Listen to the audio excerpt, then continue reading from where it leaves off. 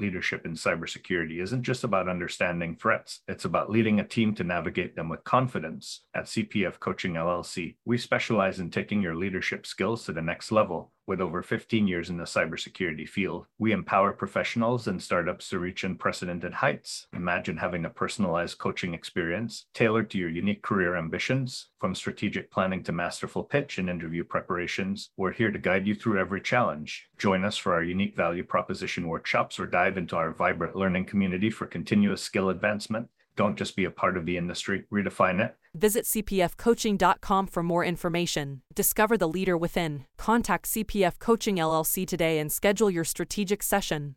Welcome to another episode of Breaking into Cybersecurity.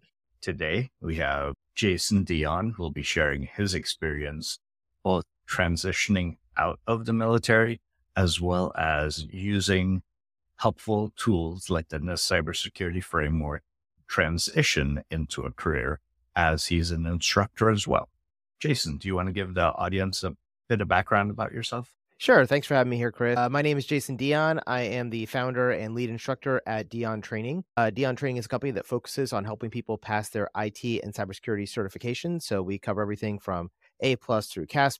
We cover things like IT service management and project management, data analytics, and other things like that. A pretty wide variety of stuff that we teach. As you said, I came from a military and government contracting background. I worked in and around the Navy for about 20 years, and then I moved off and started my training company and been helping people break into cybersecurity ever since. As you were transitioning out of the military, what were some of the rough spots that you hit that you wanted to start your own training company?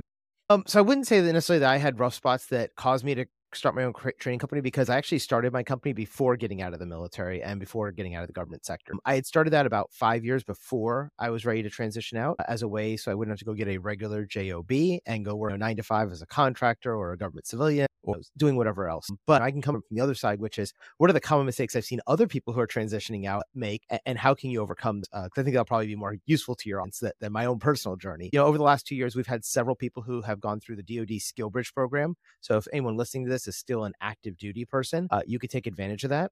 For those who don't know what Skill Bridge is, it's the last 6 months of your service in the Navy, Army, Air Force, or Marines. You can go and work for a civilian company.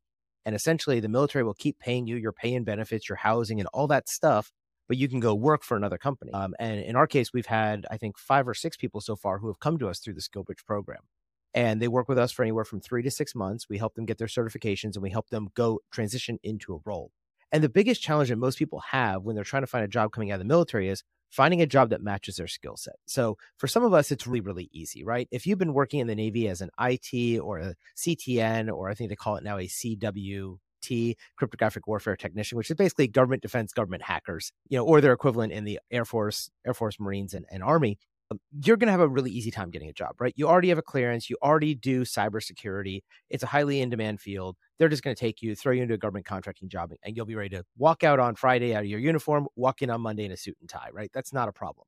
But where I see that a lot of people have trouble is when they're coming from an area in the military that isn't something that is directly transferable to the civilian sector. For example, I have a buddy who was an Army guy, and he spent 8 years being a ground pounder. He's got his pack and his gun, and he's out there in Afghanistan, Iraq, going and doing God's work and doing what the military tells him he's supposed to be doing. Well, when he comes home, what skill set does he have that's transferable in that type of kicking down doors type of job? And not a lot. And so my friend actually got a job as a recruiter as one of his shore duties. And so when he got out of the Army, he went and became a corporate recruiter and started trying to hire people into working at an insurance company or working as a cybersecurity analyst or whatever. And so that was the transferable skill he found. But I think that's the biggest thing that people struggle with, is figuring out, what did I do in the Navy, the Army, the Air Force, the Marines, the Coast Guard that is useful in the outside world that has a direct translation? And coming from the Navy, we have some folks who were driving ships for 20 years. Unless they're going to go out and get out and start driving merchant mariner ships around or cruise ships around, they're probably not going to be driving ships for a living when they get out of the Navy. And so they have to figure out, what else am I going to do? And a lot of those guys go into management, they go into leadership, they go into executive or accounting functions, because they've been running multi-million-dollar budgets and hundreds of people in their departments, and they know how to do that. but they're not going to necessarily drive ships. They're going to do this other stuff now that they come out. So I think that's important as you think about what skills do I have that can be transferable, and then what jobs do I want, and then how do I fill in the gap between those? Because if you've got some of the skills, but not all the skills, well, there's probably a couple things you can do. If you're trying to break into cyber, for instance, if you have 0 certifications, you're probably not going to get hired. And it's not that certifications are great. It's just that's what HR uses as a filtering mechanism. So if your resume doesn't have Security Plus on it and you're applying for a job that requires the 8570 requirements, you got to have Security Plus. And if you don't, they're just simply going to throw you to the side and pick up the next person who does. And so it's important to identify what are the requirements of the job you want and what stuff do you already have filled, and then fill in the gaps between. And outside of the government DoD world, really takes those notification and those as requirements. What helpful tools can people use to find this is the job that I want, this is where I'm at? How do they fill the gap? Yeah. So the 2 things I always tell my students that are really great to do here is first is there's a website here in the United States called cyberseek.org, cybersek.org. And this is a site made by industry partners, including CompTIA and a handful of others, including like people like Intel and stuff. And they've gone out throughout the IT industry and said, okay, what are the things that people need for these particular jobs? And when you go there, you can actually filter it by city, state, or the entire country. You could filter it by the job name based on the NICE framework. So there's 10 different job roles. And then you can also search based on certification. So you can say, I am Security Plus. What kind of jobs are people asking for a Security Plus for? If you click on that, it'll say, okay, if you're a cybersecurity analyst or an IT administrator or a cloud administrator or blank and blank, you should have a Security Plus, right? So that's one way of looking at it. Now, the problem with that is that it's backward looking. It always looks at data from 6 to 12 months ago, and then it correlates that across all the job boards and all the partners who give them information about salary data, certifications, requirements, and things like that. So the second thing, and this is if you're looking today, what would I do? This is what I would do is I would go on Monster, Dice, LinkedIn, any of your favorite job boards in your particular area, because job markets are local and it's not one size fits all. And you need to start looking at the job you want and then start saying, okay, well, if I looked at it with Microsoft, they said I need this and this requirement. If I looked at it with Google, they said I only needed 1 and 3. And if I looked at Facebook, they only said I need number 2. And you start creating a checklist of, okay, most employers are asking for this certification, or most employers are asking for a 4-year degree, or most employers are asking for a security clearance, or whatever those things. And it's not that you need to make a list of everything everybody's asking for, but you start looking for the common themes. And so if the common theme is everyone's asking for Security Plus and nobody's asking for SCP, which is equivalent to Security Plus, then guess which one you should probably get? You should probably get your Security Plus, right? I see the same thing with Pen Test Plus versus CEH. Right? Pen Test Plus is a harder certification. It's a better certification. It's the one I actually teach. But I will tell you that HR folks are slow to change, and CEH had a 20-year head start. And so CEH is still listed on every single job that I see out there. Now, does that mean you have to get CEH? No, there's some tricks you can play. You can get your Pen Test Plus and then write Pen Test Plus, parenthesis, equivalent to CEH on your resume, and you'll still pass that resume filter scan with the automatic, the applicant tracking system. But what you're looking for is patterns, right? What are, on 50% of the jobs, is there something that everybody's asking for? Do they all ask for a 4-year degree? Then guess what? You're probably going to need a 4-year degree. If nobody's asking for a 4-year degree, don't waste $100,000 getting a 4-year degree to get a job that nobody wants that 4-year degree for, right? And so I think that's a good way to start figuring out what do employers want, because they're going to tell you in their job posts. Find those things out, and then you can start filling out what do you have and what are you missing. And the other thing here is that, as Chris, it's not a list of 100% of the things you need. You really need to get to 50 to 60%. If you're covering 50 to 60% of what they're asking for, apply for that job, because nobody has it all. It's just too impossible to find the guy or the gal who has every certification they asked for, every degree, 20 years of experience, and blah, blah, blah, blah. And then they're asking to pay $50,000 a year. No one's going to take that job if they have that much experience for that level, right? And so they're going to have to come down, and they'll figure out whether they're going to either come up on price or they're going to come down on requirements to meet their budget and their requirements. That makes sense. And that is some of the struggles that I've seen. And I work with another nonprofit, Whole Cyber Human Initiative, and we use a similar approach in finding open source training opportunities and marrying the two together. And we're definitely not opposed to certifications, but I like your approach of finding the right certification for the right role, because not all certifications are needed and not all certifications are helpful. Yeah. And the other thing is, I hear this a lot from people that go, I've been in the industry for 20 years. I never needed a certification. Well, that's great. But 20 years ago is a different hiring market than it is today. And it's not even that the certification is valuable or that it's going to get you the job. It's not. The certification is going to be one of the check marks that the system is using to determine, does your resume get in front of a hiring manager? I don't know if you've talked about this on your podcast before. We met through the whole cyber human initiative. And I have a podcast called Your Cyber Path, and we talk a lot about the hiring process because it's hosted by me and my co-host, and we're both former hiring managers. And a lot of people don't realize, you put out these resumes and you think some human is looking at it and they are the ones who decided not to give me an interview. That's really not the case most of the time. 99% of the applications you put in will never get seen by a human. What happens is you put in your application through Monster, Dice, Indeed, the company's website, whatever it is.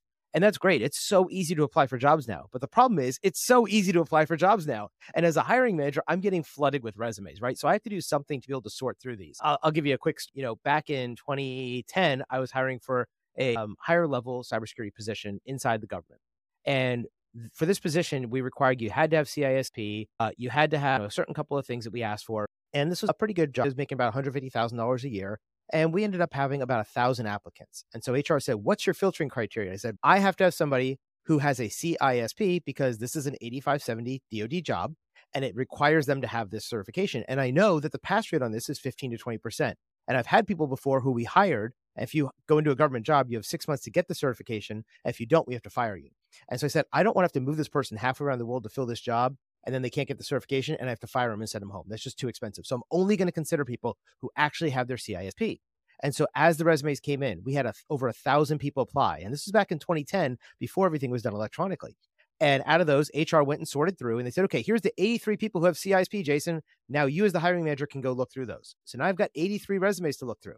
So I'm starting to go through those resumes. And Chris, if you've ever been a hiring manager, how long do you spend on each resume normally, your first pass through? It used to be 30 seconds max, but You're these generous, days yeah. the attention span is probably about 5 to 10 seconds. Yeah, studies have shown that your resume is going to get eyeballs on it for anywhere between 6 and 60 seconds. And I will tell you, for me, I'm generally between 6 and 30 seconds. And so my first pass, what am I looking for? I'm looking for bullet points that catch my attention. I'm looking for, are you a decent enough fit for me to put you in my consideration pile, or I just want to reject you? Right now, my goal is to reject as many people as possible to get down from 83 to maybe 5 or 10 that I can actually spend time looking at their resumes. So as I'm going through these 83, the first thing I'm looking for is CISP. And I'm noticing a trend. It wasn't CISP certified. It was, I'm planning to take a CISP boot camp. I took a boot camp 2 years ago. I'm planning to take my exam next week, whatever. It's all these things, but did that meet my requirement? No. So what my first filtering criteria was, do you have CISP or not? If you do, you were in my yes pile. If you didn't, you were in my no pile. After I went through those 83, how many people do you think actually had CISP? Because all 83 of those had the word CISP because that's what HR used to filter. But as long as the word CISP showed up, it came into my pile. How many were actually certified? Probably 15. 3. So guess who got the 3. interview? Those 3 people. And I chose one out of those 3, right? And that made my job as a hiring manager easier. I thought I was going to spend hours and hours going through thousands of resumes, but I didn't. I just looked at who was certified, and that became, okay, now out of you, I will choose one of you 3. Now, let me say that, does that mean I got the best candidate? Probably not. There might have been a great candidate in that pile that I rejected, but I'll never know because I don't have the time to look at it. Because here's the real dirty secret that most people don't realize. Most hiring managers aren't doing just hiring. We've got real jobs too. When I was that hiring manager, I was running a security operations center with 150 people working for me, and I was running networks across 5 countries, and I had 15,000 end users. I was a busy guy. That time of hiring somebody, that was time out of my day that I just didn't have. And so I couldn't dedicate 1,000 hours to go through and spend an hour on every resume to find out who's the perfect candidate. So I have to find some kind of fast track, which is certifications are that fast track. It allows us to say, okay, these are the people who are qualified. They're the ones who are going to get considered. Now, it doesn't mean that they're going to get the job. No, but it at least got them into the pile for consideration and a real human looked at them. And this goes into the playing the games. I know some people put in, I need to take my CISSP because that way it got the CISP code word on there. That worked 10 years ago, back in 2010, when I was doing this stuff. It doesn't work today because we have things called AI and machine learning, and they're smart enough to know certified versus not certified. And so do you need to have certifications? Yes. Do you need all the certifications? No. Which certifications do you need? It depends. What job do you want? And based on that job, you're going to make sure you have those, because if they say CISSP required or Security Plus required and you don't have it, you're automatically going to get rejected by the system. And somebody like me or Chris is never going to see your resume and will never have a chance to hire you. So keep that in mind as you're applying for jobs and you're thinking about going in. And I know certifications can be annoying, right? They're expensive. They're time consuming. You take a couple of weeks to study and go take this exam, and you may not be a good test taker. But at the end of the day, this is your invitation to an interview. And if you don't have it, Then you have to get creative and find other ways to get your resume in front of the hiring manager, because if you're trying to go in through the front door, ATS is going to throw you out if you don't have those certifications, or you don't have that degree, or you don't have the things that they're asking for. Again, not 100% match, but you got to have at least 50% of the requirements, or you're not going to find your way into that pile. So you said get creative, and my hacker mind just went off. What do you I was hoping you were going to ask me that. what do you get creative? Yeah, get creative. Use your network. Use social engineering to your advantage. Right? We use the hacker's mindset, right? Just like you said. And I have a hacker's mindset. I'm always looking at a system and going, okay, how can I get around whatever that requirement is, right? And so if the problem, we just identified the problem, right? The problem is ATS, the applicant tracking system. It's an AI-based computer system, and it does not care who you are. It just cares what's written on that piece of paper, right? Now, how do you get around that? You have to get to the humans, and that's where social engineering comes in. So what are some things I would recommend? You can get really creepy with this, and I don't recommend that, because remember, I want to be able to hire you and like you and not feel like, oh my God, this person's a stalker, right? So take this with a grain of salt, but you got to kind of figure out what will work and not be considered over the line. For example, if I was going to go get a job at Facebook today, right? And I know I wanted to go work in their trust and safety team. How can I find out who's on the trust and safety team? LinkedIn, Facebook, etc., right? You can go out there and do some social engineering, do some open source reconnaissance. And I could probably go out there and find that there is Joe Schmo works on the Facebook trust and safety team, and maybe he's the director of it, or maybe he's one of the managers of it, or maybe he's just one of the employees in it. I don't really care. But if I can find somebody like that and start talking to them, and now I say, hey, Joe, or hey, Chris, you and I start having a rapport. Now, when it comes time for you to have a job opening, you might say, oh, hey, I know this guy, Jason. I think he'd be a good fit. Yeah, he doesn't have Security Plus, but dude, this guy's been in the industry for 10 years. He knows what he's doing. You should hire him anyway. And he can put your resume in front of that hiring manager and circumvent that hiring process, right? This happens a lot. Now, if you're working with a really big company like a Facebook, a Google, a Microsoft, Deloitte, Booz Allen Hamilton, General Dynamics, any of the big companies, right? You're still going to have to put your application in through the ATS, right? Or they won't be able to find it. But by finding that person, which I like to call your internal champion, you can find somebody and go, hey, Chris, I know you work at Facebook in the trust and safety team. I just put an application in. Can you tell your boss to take a look at it? I think I'd be a really great fit, blah, blah, blah. And if we have a good relationship, you're going to do that. And I will tell you, as a hiring manager, that doesn't actually annoy me. You'd think that it would be like, oh my God, they're trying to circumvent the system. I actually like that because, again, you're making my job easy. If Chris knows you and I trust Chris and Chris trusts you, I'm going to now say, oh, if Chris trusts you, I'll give you a shot. Now, I'm not going to necessarily just go, yep, you're hired, no problem. But he will make it into my consideration pile, and he'll probably get an interview at the very least. So if I'm interviewing 5 people, I'll interview 6, and I'll interview Chris's friend too, right? So that's one of the ways to get creative. And another thing when it comes to getting creative is a lot of times people are blocked out because of experience, right? You don't have enough hours of experience or years of experience on your resume. A lot of these jobs, they'll put, we want 5 years of experience, we want 10 years of experience or something like that. And I've seen some really egregious examples of this where they're asking for experience that you simply cannot have. Sorry, I was about to cough. I had to take a quick sip there. But yeah, I've seen some of these that are just really egregious, right? There was one where the person who developed the Go programming language looked at a job application, and the job requirement said you must have, it was either 10 or 15 years of experience with the Go programming language. And he wrote to the company and go, I guess you guys don't want to hire me because I only have 7 years of experience. After all, I was the person who wrote Go. Good luck finding somebody with 10 to 15 years of experience. It didn't exist 10 to 15 years ago. But it's stupid things like that. And the reason this happens is because HR gets the requirement from somebody like Chris, who's a hiring manager, and Chris says, I want 5 years of experience. They go, nah, we want 10. They don't even know what that thing is. They just said 10 sounds better than 5. Based on this pay band, we want somebody with 10 years, not 5 years of experience. Now, that's why I said, if you have 5 years of experience, apply anyway. You might get looked at because nobody else is going to have 10 years of experience because it didn't exist 10 years ago. So keep that in mind as well. And then when it comes to that experience thing, the faster you can get your clock moving on your experience level, the better it is for you, because there's a lot of things we can do to speed up the hiring process and speed up your education process. But I can't make that clock go faster. A day is a day, a week is a week, a year is a year, right? I can't give you 5 years of experience in 1 year. It's just not going to happen. Can I get you 5 certifications in a year? Heck yeah, I can do that all day long. Usually it takes about 1 to 2 weeks to get a certification. I've got this really good program. We can get you through. That's not a problem. But I can't get you more experience. And so what I always tell people is, look, go ahead and get a job in the IT world or in the cyber world or something that touches it. If you're working as a waiter to put yourself through school, don't do that. Go work on the phones at a help desk. It may suck. You may hate that job, but at least you'll be able to say, look, I was working in IT for that year while I was in school. And that's 1 extra year of experience that you have that other people don't. The other mistake I see people do is they'll go and get a bunch of degrees and certifications and they have 0 experience. And at that point, nobody wants you. You're a paper tiger. You don't know how to do things in the real world. When I'm hiring somebody, I want somebody who can solve my problems and make me money. That's what I'm doing as a business owner. And if you are somebody who just has a bunch of paper behind your name because you spent the last 7 years in college, you're not showing me that you know what you're doing. And I've seen this a lot where people apply for a job and they'll go, hey, you've got this senior level cybersecurity analyst job. I've got a master's in IT and cybersecurity. And you're like, that's awesome. But you literally went from high school to college. You're now 23 years old. You've got a master's degree. You've got about $200,000 in student loan debts, and you've got zero experience. You've done nothing in the real, right? That's not nearly as valuable to me as somebody who has a bachelor's degree or a handful of certifications and 5 years of experience. I'd rather have that person. They know what they're doing. And so these are the things that hiring managers are thinking about. And especially when it comes to like people going in their masters in cybersecurity, do not do that until you have 5 years of experience in the field, because you're just going to put yourself in a position where nobody even wants to give you a chance anymore because you're too over certified or too overqualified. And that really does come down to it, right? Because if I'm hiring somebody with zero experience, where am I going to hire them? Probably as an entry level cybersecurity analyst on my watch floor. And that is a rotating shift work, 8 hours a day. You're working 8 hours, so 5 days this week. Then you switch to like overnights next week. Then you switch to late nights next week. And it just keeps switching to your schedule. It's a miserable place to work. I get it. And people who just came a 7-year degree and they have a master's degree, they're going to be like, look, I got a master's degree. You got to pay me $100,000 a year. And I don't want to work shift work.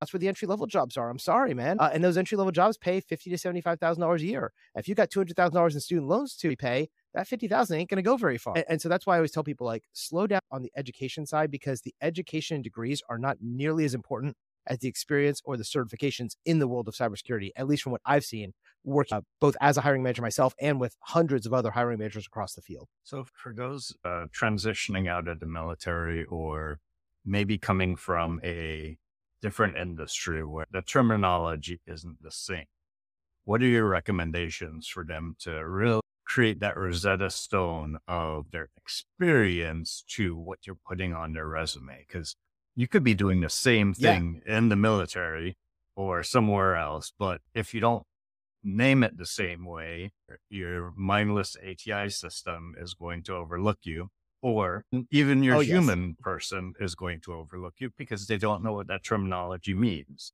So what are some of your tips there? Yeah, I think you use the exact right word. You said, what is your Rosetta Stone? And for those who don't know what that means, basically, what is your translation key, right? We want to translate what we're saying. I can put down a lot of military jargon and terms, and nobody outside the military is going to know what that is. This goes back to knowing what job you're applying for and customizing your resume based on the job and the place that you're going to. So for example, if you're trying to get a job with Microsoft or Facebook or Google or a Silicon Valley startup, and you start talking about the things you did in the military using military terms, they're just going to glaze over and not know what you're talking about. So you got to translate into something they know. So I might say something like, yeah, when I was using the AIS system on the ship, that's the automatic identification system. It works like flight tracking, but for ships. It actually uses a satellite system and it goes over this frequency and does this. And here's the capabilities. And here's how that's relevant to what you do, Mr. Facebook or Mr. Google or Mr. Microsoft or whatever.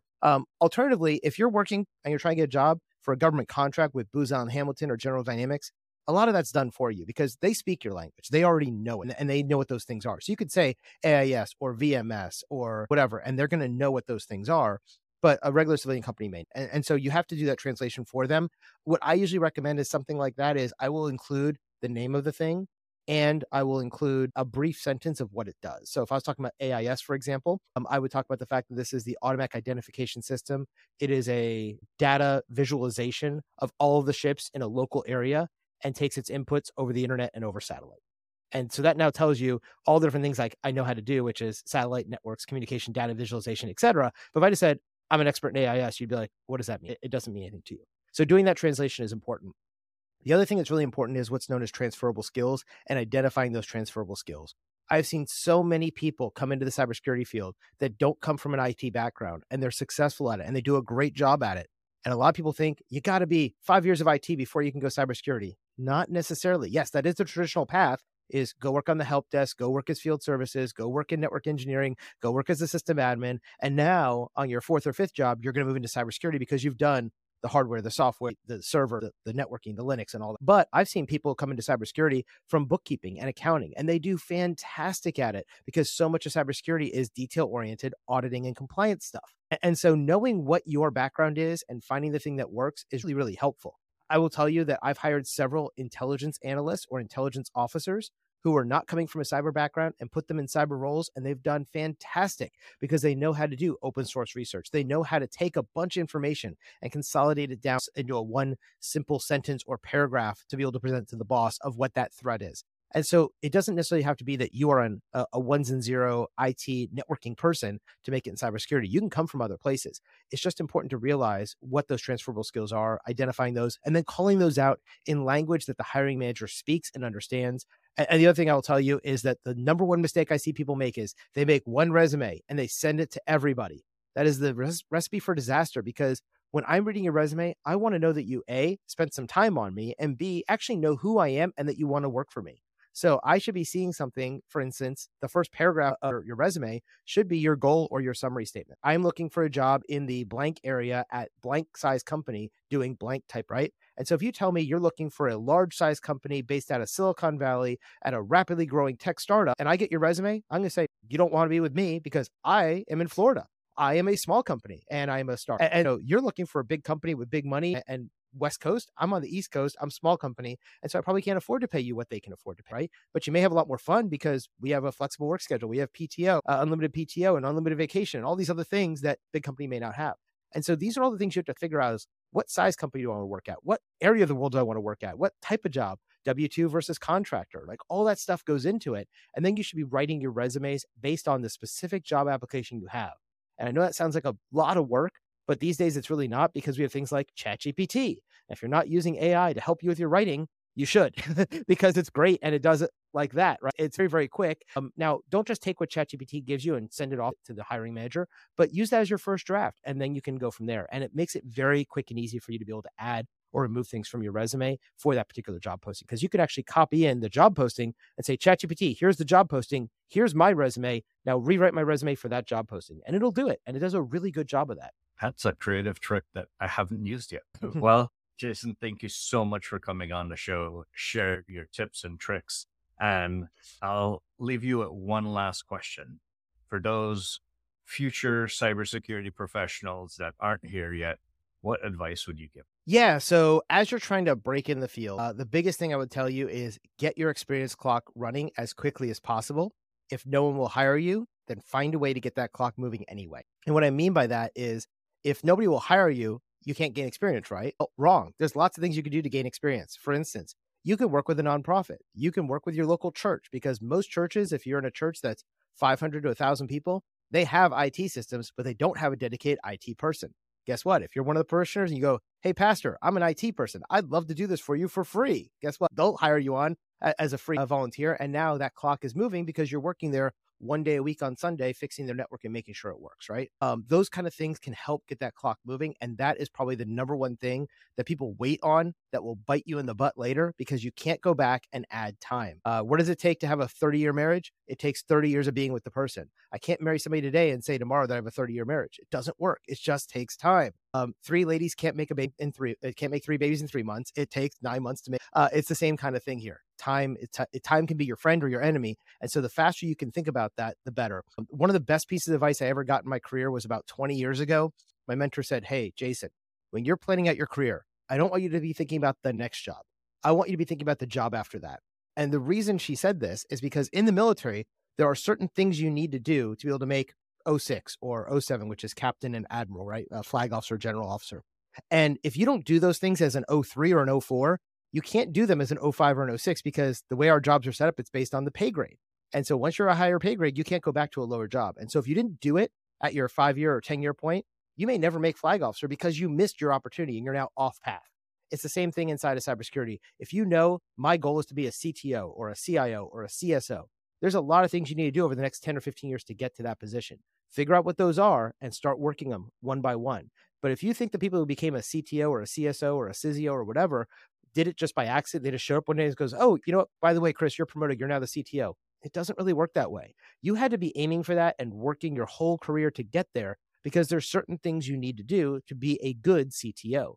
Similarly, if you want to be the CEO, you could start in IT, but at some point you better do an operations career. You better do a accounting career, and you better have places across the organization. Otherwise, you'll never make CEO because you won't have the broad range to be able to run a larger company. So these are the kind of things you need to be thinking about in your own career. It's not a day-by-day thing. It's more of a long-term vision, and then break that 5-year, 10-year plan into, okay, if I want to be here in 5 years, that means I need to have these 2 jobs. I'm here in the help desk today. If I want to be a pen tester in 5 years, I probably need to become a system administrator as my second job. And then I need to become a cybersecurity analyst as my third job. And then I can move into pen testing because now I've got the experience to be able to do it well. But if you just want to come in tomorrow and be like, let me jump in as a pen tester, very few companies are going to hire you right off the street as a pen tester for your first job. It's just, I don't care how talented you are, unless you basically hacked into their network, which I don't recommend doing. You can go to jail for that. But I have seen people try to do that to get the attention of an employer, be like, I hacked your network here. And it's like, no, dude, that's not a good thing to do. But yeah, anyway, long-winded answer to your question, but the answer is plan your career and then work your plan. Because if you don't have a plan and you're aiming at nothing, you're never going to get to where you want to be in life. I love that. I say have a North Star and have a guidance system to help you there, because it definitely won't be a straight path, but you'll get there eventually. Yeah, my path is definitely not straight. I started out before I joined the military. I was running computer networks and doing website design. And I had a small little company with about 20 or 30 people down in Miami, and I enjoyed it.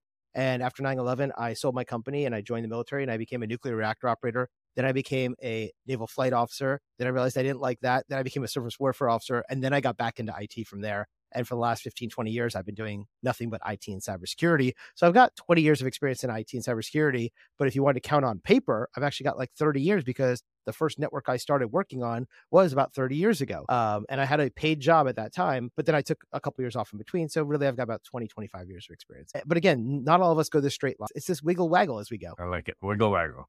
Okay. Jason, thank you so much. Really appreciate it.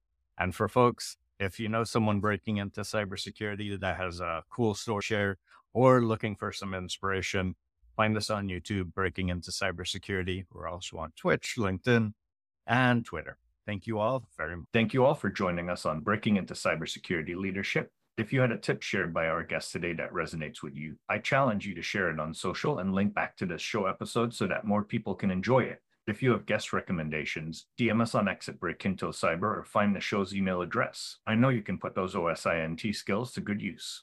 In the rapidly evolving world of cybersecurity, your business needs a guide that's as dynamic as the threats you face. CPF Coaching LLC delivers unparalleled expertise to elevate your cybersecurity startup or business with a decade and a half of specialized experience. We're not just advisors, we're your strategic partners in growth and risk mitigation. Our tailored advisory services range from immediate hourly guidance to comprehensive 3 or 6 month packages, all supported with encrypted messaging for real-time assistance. For more information, cpfcoaching.com is your destination. Forge a path to success and distinction in the cybersecurity landscape. Connect with CPF Coaching LLC today and secure your business's future.